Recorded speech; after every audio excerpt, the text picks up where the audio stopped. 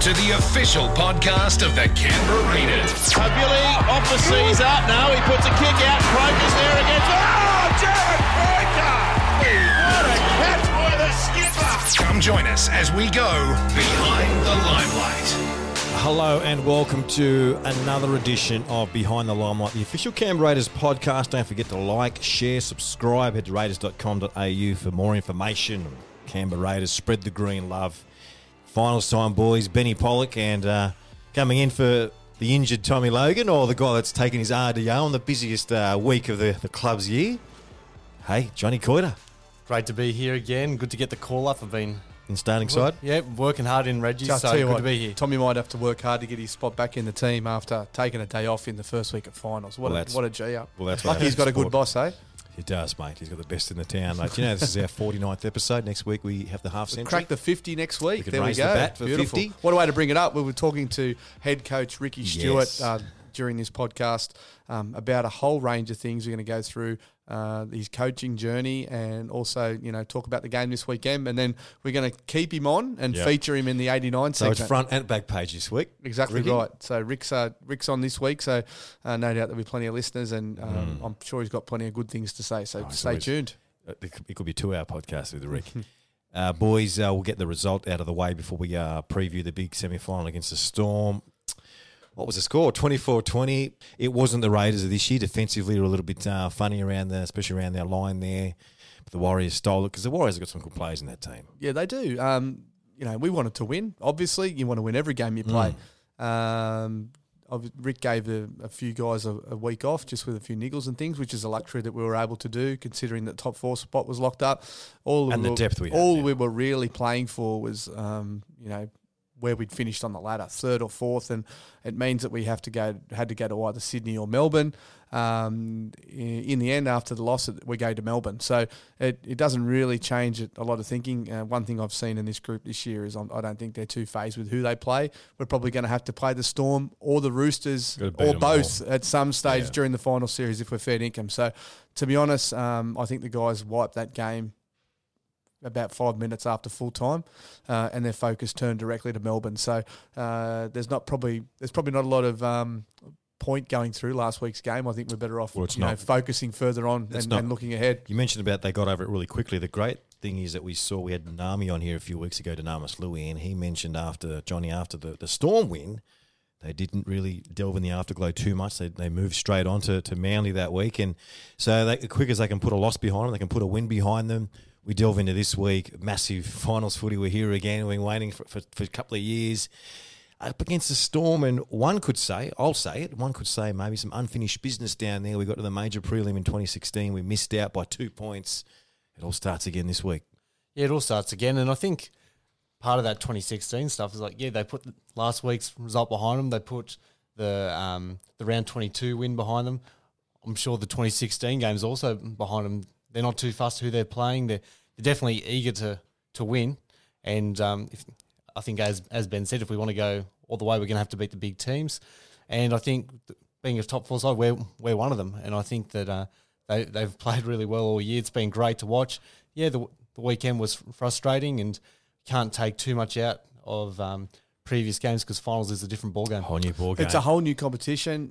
We can take a bit of subconscious confidence, though. We went down there a few weeks ago and we jagged a win up with all the adversity. It's been well publicised on here what happened that day. We all know what happened that day. They will bounce into that game thinking we're going to knock these guys off. Well, they have to because obviously the carrot for a win against Melbourne is the fact that you get a week off. So once again, those bodies that need a little bit of a rest get that.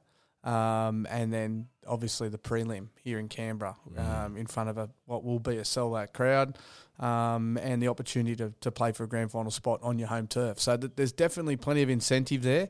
We've got guys that we said, as we mentioned, 6 guys coming back into the team this week. Also BJ and Tarpany as well. They included part them. Of the 6, yeah. So you've got Nickel Clockstad, you've got Rapana, you've got Bateman, you've got Tarpany, Leilua, and of course Soliola. So there's 6 guys with vast experience coming back into the team, pretty much at full strength, going into what is the biggest game of the season so far. So, well, the cool thing about just on the outside perspective, I know in the intersect and we spoke about moving on and You know, watching some of the magazine shows in Sydney, they're talking about, oh, gee, the Raiders, like they got their pants pulled down at home. I like that kind of talk. Storm at home, Storm came first, all the pressure's on the Storm, Johnny. The playing group isn't too fast. If there was pressure or if there wasn't pressure, they'd probably ignore it anyway. And I know that players often will say that sort of thing, and you go, oh, that's a cliche sort of answer, but I feel like that's actually very true with this playing group. Yeah. But yeah, Melbourne, they've had a great season. They finished on top.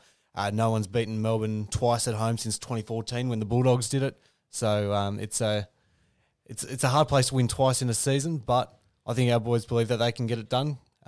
But it's going to be a great game. Johnny's done his research, mate. It's going to be a massive. Oh, he's way ahead of time. Tommy's in trouble. This game though, like it's got everything. It's got matchups right across the park. The coaches, especially. They look at the coaches. I mean, they're best mates. That they've said publicly on numerous occasions that they don't like coaching against each other because they're really tight mates.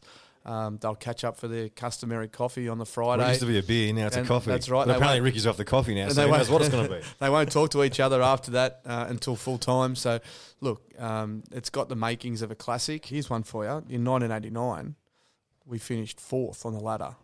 We played the minor premiers in the first week of the finals and knocked them off.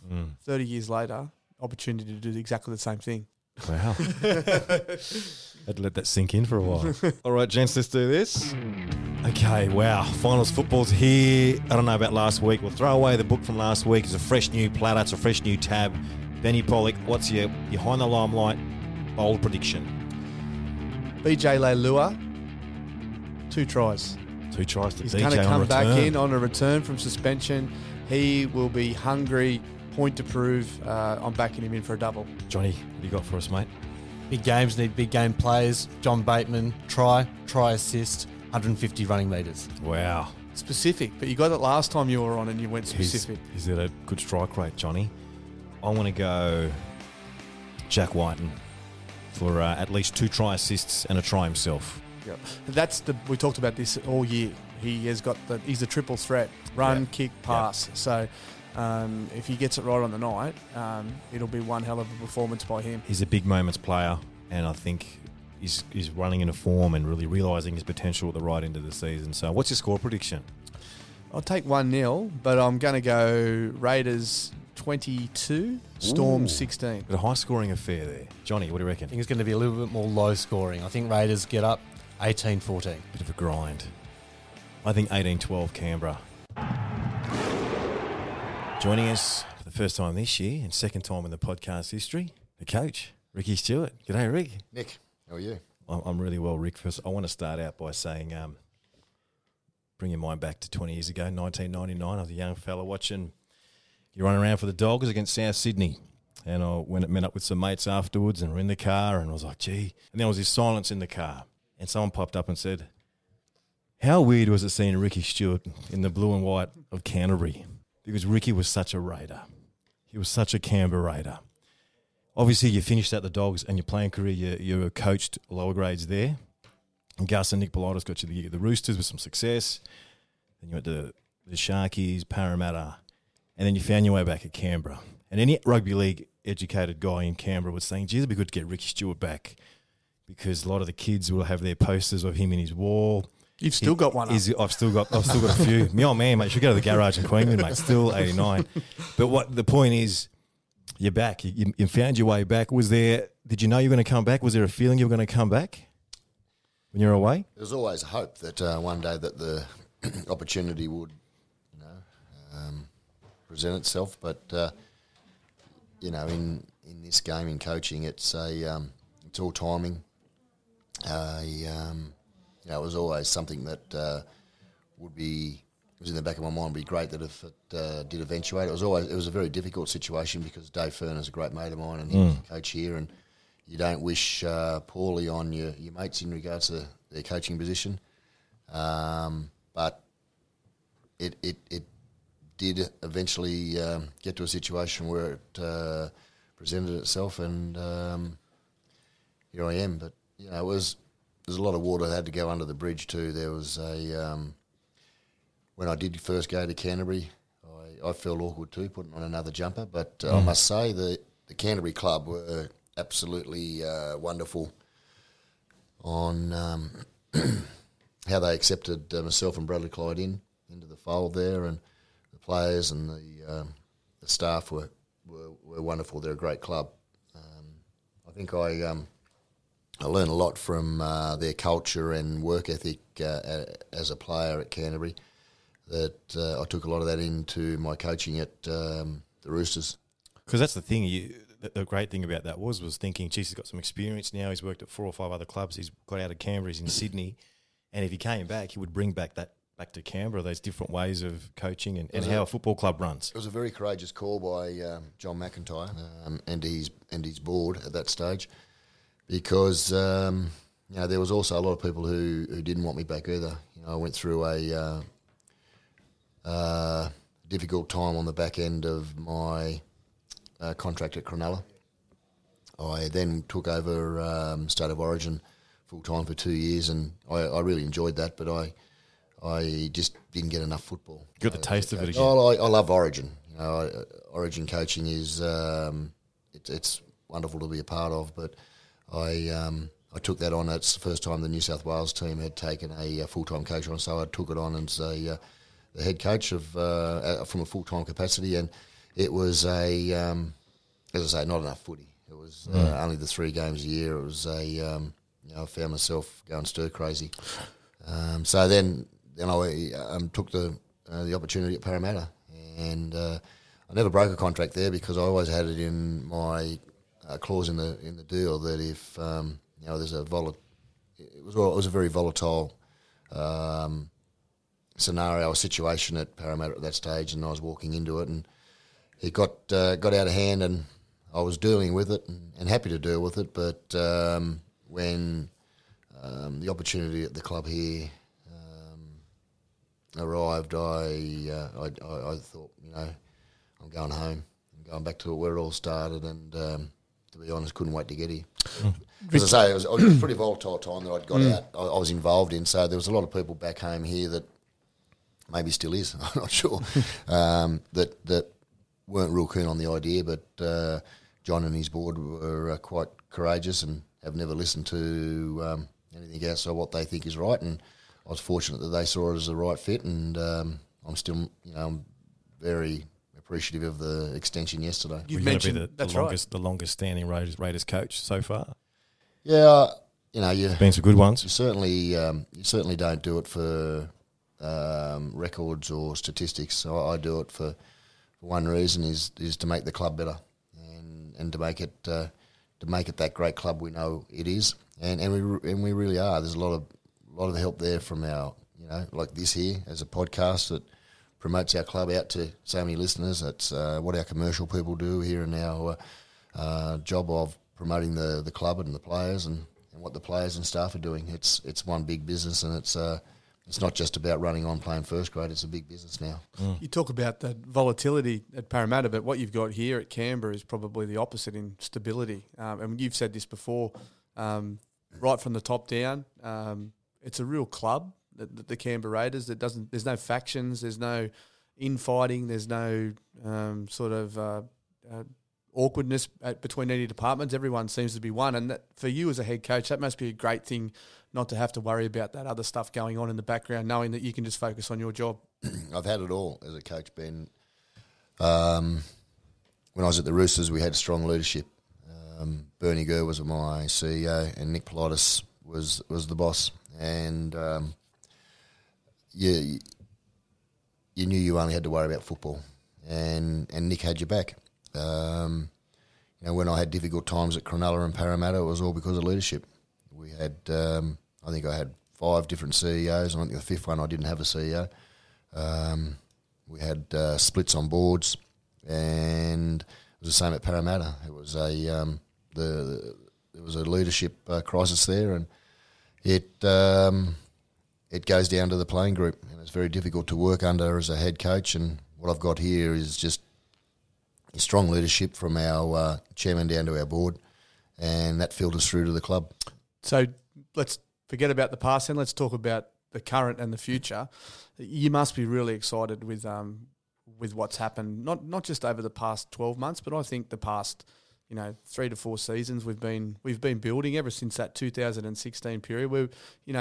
realistically, we probably overachieved that season in terms of where we were on that progression at that time. And the 2 years after that was probably a little bit of a hangover from that. But the progression that you've seen in that period to where we are now, I mean, you talked in press conferences back when you first came here about getting international players, state of origin players in your squad, and we would never have success until that happened. And now you've got those guys. You must be really happy where things are in terms of progression. My hardest message that I had to keep delivering was that I ask our fans to be patient, our members and our fans, our supporters to be patient.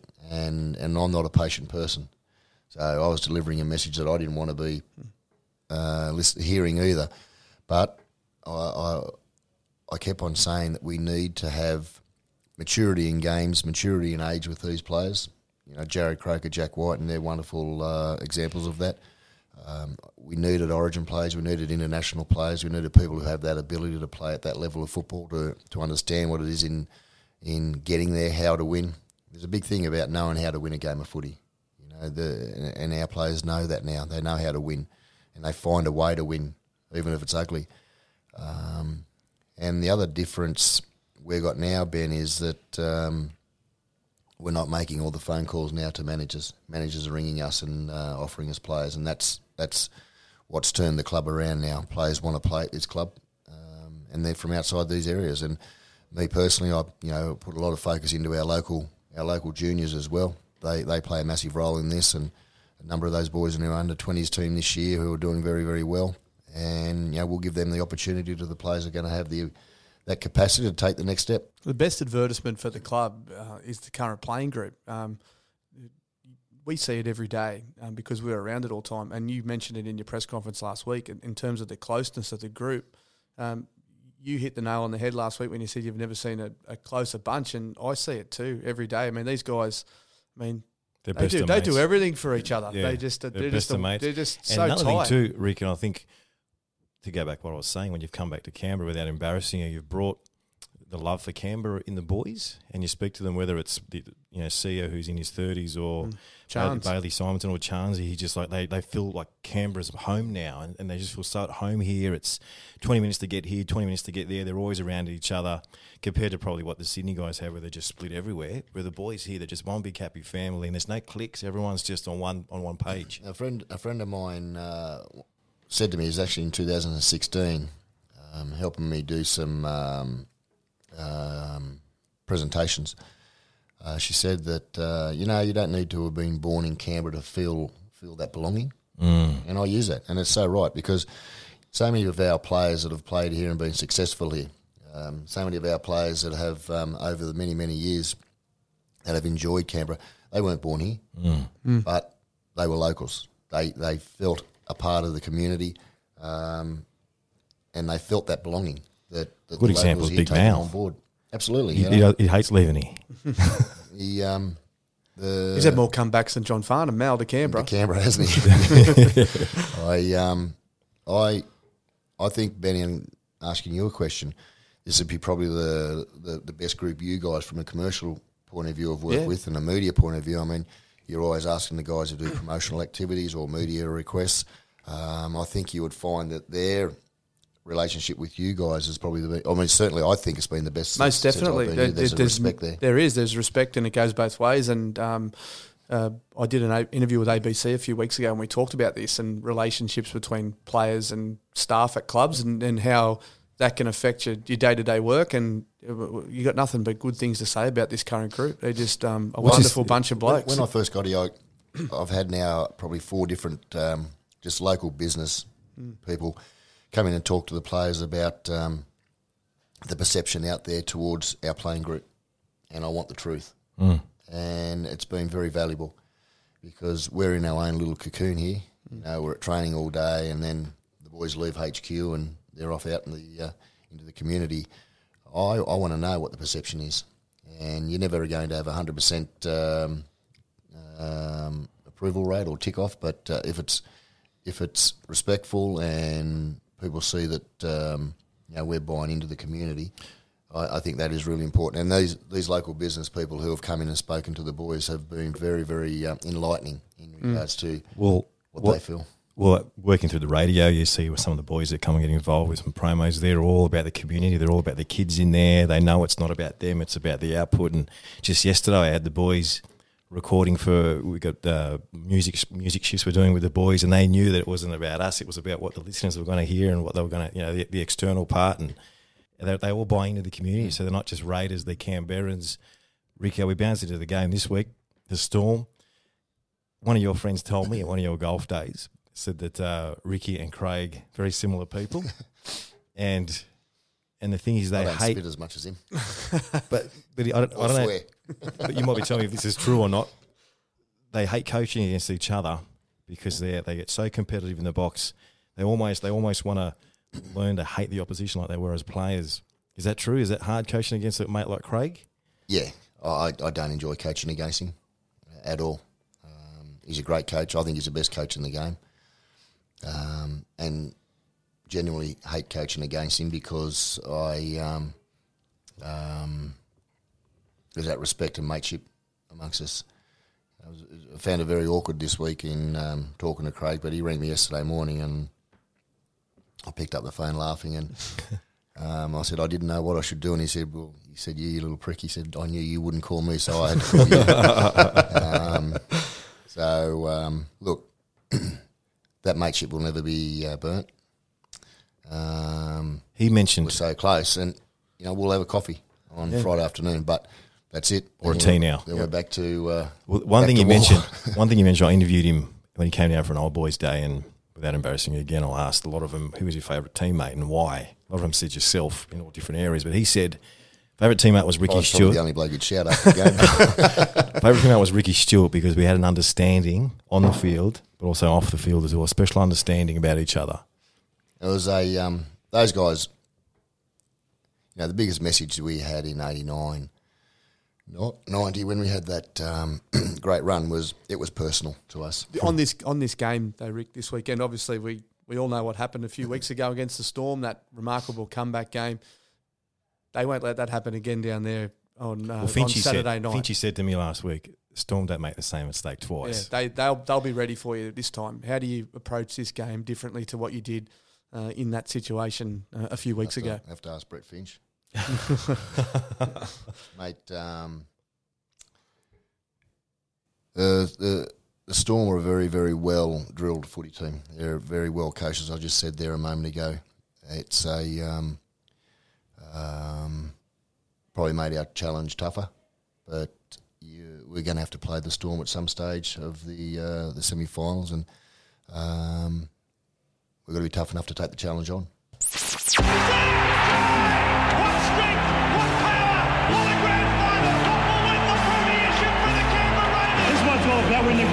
Celebrating the 30th anniversary of the Green Machine's epic 1989 Grand Final victory. Yeah, we continue on with current Raiders coach Ricky Stewart. We go back in time to 89. Now, Sticky, first of all, 89, packing your bag at home, your mouth guard, your shorts, your socks, and you forgot your boots. Yes. It's a well-known story now, but I want to ask you, was that a healthy distraction for you, knowing that you probably had to focus on that? Because I always talk about the rock star has the best gig when he breaks a string before the show because he's worried about getting the string instead of stressing about what's before him. How was it for yourself? Well, it was a healthy distraction knowing the fact that David Campese wore exactly the same boots as me and we had exactly the same foot size. So he was the first phone call. And this is the world of no mobile phones. How did you get in contact with him so quickly? I can't remember, actually. But you'd ring the phone and then you'd get halfway through and you'd make a mistake and go back to the start. Probably weren't born then, Nick, but there were phones in your room. No, I called Campo and asked him for his boots. I mean, he called me for everything under the sun, but as Campo does, that was a it was an interesting moment. I don't know if it takes the stress or the big match atmosphere away from you, but it was certainly comforting knowing the fact that I was going to be still wearing the same type of boots. But it was then those boots, we had Steve Libri, we had a big function for him because he broke his neck that season, and we had a big function for him, and his father bought the boots at a fundraiser for Steve, Talking about making it personal, and you said that in that season that's what you did. That season was, you look back now and you see the Raiders team and you think, wow, what a side. But people don't realise that before that game, not many people would have known many of the players outside of your Mals, your Badgers and things like that. You guys were all pretty young, beginning of your careers. What was it like for you heading into that game? You're right, mate. No one really did know any of us apart from Gary and Mal, and that was the famous call up at the breakfast when we were at the I think it was the Sheraton Hotel. I'm not sure, it might have been the Sheraton Hotel. We were all lined out outside the function room where the Balmain boys all got named and individually named and walked in to be presented on stage, and then they said, and here we have the Raiders, we have Mal and Gary Belcher, and who else we got there? Come on in, boys. They couldn't the MC couldn't present us in individually because he didn't know our names. They burn you? Right there and then, we actually, I remember turning and saying that they will know who we are by Sunday afternoon, and we made it personal, and it stuck with us for a long time. Just with the game, and I spoke to obviously we spoke to all the players involved, whether they were Tigers boys, Raiders boys, spoke to Billy Harrigan. The change of the game there where you felt like you're probably the better team at one stage. And they talk about conceding a try on half-time can really kill your spirits. I can't imagine that at a grand final. And 30 years ago, 12-2 was quite a handy lead. Something so significant said by your coach and your captain at half-time to keep the belief in the sheds, because you had blokes like Boxhead and blokes like Lazo kicking stones thinking, we've missed out again. What was said there, and obviously yourself now as a coach, what was really said in there now that you came out in the second half and orchestrated? Yeah, no one was kicking stones. We moved away from our half-time so confident that we were in this game and we could still win it purely through the motivation and words from Tim Sheens. And he was a wonderful master at giving you the self-belief, and he said, and he always said to us, he said, I'm not worried about the scoreboard at half-time. I want to be playing better football. So when we got in there, he said, look, leave the score alone. He said, guys, we're playing a lot better football than the Tigers, and we can come home here. So then we talked about our strategy, sticking to our plan, and taking the limit opportunities that you get. But he stressed, he said, we are playing really well here, and we will get a bounce of the ball. We will get back into the game, and he gave us the belief and confidence where we took the field, and away it went. But that was a masterstroke from Tim to make sure that we had that belief. I think some of that's rubbed off on you, because I've heard you say similar things in change rooms before too, because you know from personal experience that there's moments in games that can change a game for you. And I don't think I've ever seen a game of footy where there was so many small moments that contributed to an outcome. And for you guys, you just seem to be on the right end of those moments from the start of that second half. Yeah, I learned so much from Tim, Ben, from playing under him for so many years and still talk to him today. But I often say to our players that the big moments in games comes off the little moments that are won. And those little moments actually generate the big moment. I was only just showing the boys a clip the other day, and it was a try against the Warriors back in our last round 20, I think it was, when we last played the Warriors over there. And Josh Hodgson come out and put pressure on the kicker. The kicker got it skewered off, and we actually got the football on from Jack White and catch. We won the next two play the balls, and we scored a 60-metre try. That came off the ability of Josh Hodgson exerting that extra little bit of energy, that 1%er, we call it a Dean Lance contribution, where he gets out there and he puts pressure on the kicker, and it's a poor kick.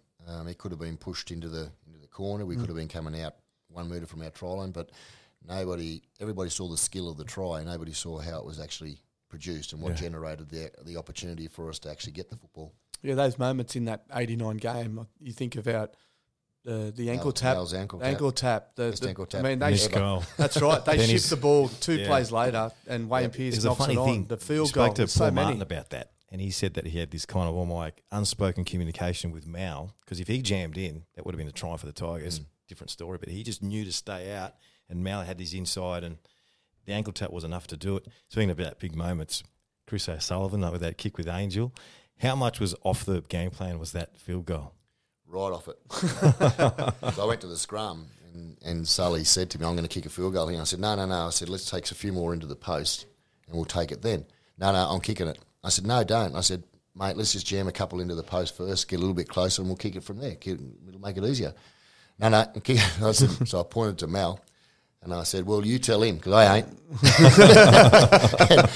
and typical Sully, he didn't tell Mal. He just kicked it.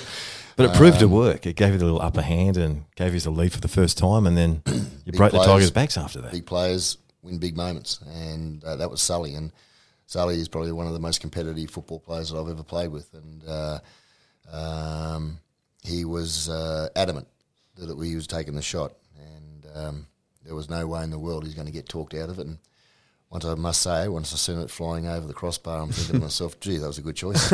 You've had some amazing moments in your career personally, grand finals, Origin, Australia. Is that the best moment of your career when the full-time siren went in that game? Ben, two moments that come to my mind from a team point of view, personal point of view, is definitely the 89 grand final. Absolutely, mate. It's and there'll be nothing that ever can challenge that.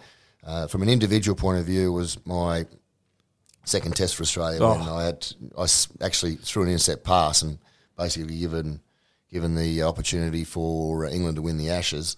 I bet you were happy when you saw Big Mal looming up on the inside. There was a big dark shadow come over the top of me. I'm thinking, was he calling you? Around me, Was he calling for you? It was like the sun had just been going down, but there was this big frame coming towards me from behind me, and it was the nicest time I've ever seen Mal just loom up above me. Because I'd seen the vision 1,000 times. I think I was a kid watching it on TV at some ungodly like 4 hour. in the morning or something. You went through that gap in that, and you were instantly looking left, right. Where am I going to go here? And I've got to go. I've got to go. On your outside. You would too if you had my speed. And you said, I've got to go. So you went, and then thankfully, Mal, and was it a bit of an unspoken communication there that you guys just knew each other's game so well? You could feel him there. You're right, Nick, and I don't say that now trying to feel as though I want to generate a lot of hype over it. But no, I could feel Mal coming, and I actually looked to my right, and I was going to kick and hope for Andrew Ettinghausen. Yep. Yeah, and I still talk in coaching today that don't pass and hope, don't kick and hope. There's no hope in footy. You got to have confidence and belief in the execution or the decision you make. Don't hope, and that came from that moment. But the other thing with Mal is just you could feel him looming up on your inside. But going back to 89, look, it was life changing. Yeah, for me and every other individual that was involved in that game and the club itself. It was life changing for the club, but life changing and not making it. It was life changing for the Central Motel in Queanbeyan as well. The Central Cafe. Central Cafe, sorry. Absolutely. You would have ate so many sneakies there. Just on that, Rick. Good. Young fella growing up in Queanbeyan, you were union on Saturdays, league on Sundays, boy. You would have been the kind of kid spending time at fields all day, kicking balls. So a local man being involved with watching the early Raiders at Seaford Oval, it would have been outstanding having yourself there on one side of Seaford, then on the other side of Seaford you would have had Bradley Clyde's family and Glenn Lazarus's family. 1989, you bring that Winfield Cup to Canberra. What was the Canberran / Queanbeyan boy in Ricky Stewart, once all the party was over and all the celebrations were done, what was your own inner thoughts thinking, wow, look what we've achieved here? Two ways to answer that. One, it was for Canberra. It wasn't just about the squad, the club. It was for Canberra. We put Canberra on the map in regards to our identity as a rugby league city now. And secondly, the winning it, bringing it home, just gave you so much more motivation of wanting to do it again. I want to be in this position again, and that's what winning comps does to you as an individual. I want to do this again. What would it mean to do the same thing as the coach this time instead of a player? It'd be as great, Ben, but I don't let myself fall into that line of thinking. I really think about tomorrow's session. I'm thinking about we've just finished a video meeting. I'm thinking about our session tomorrow and how we're going to get to this game. It's the one thing I won't do is let myself stray too far away from the game we've got at hand.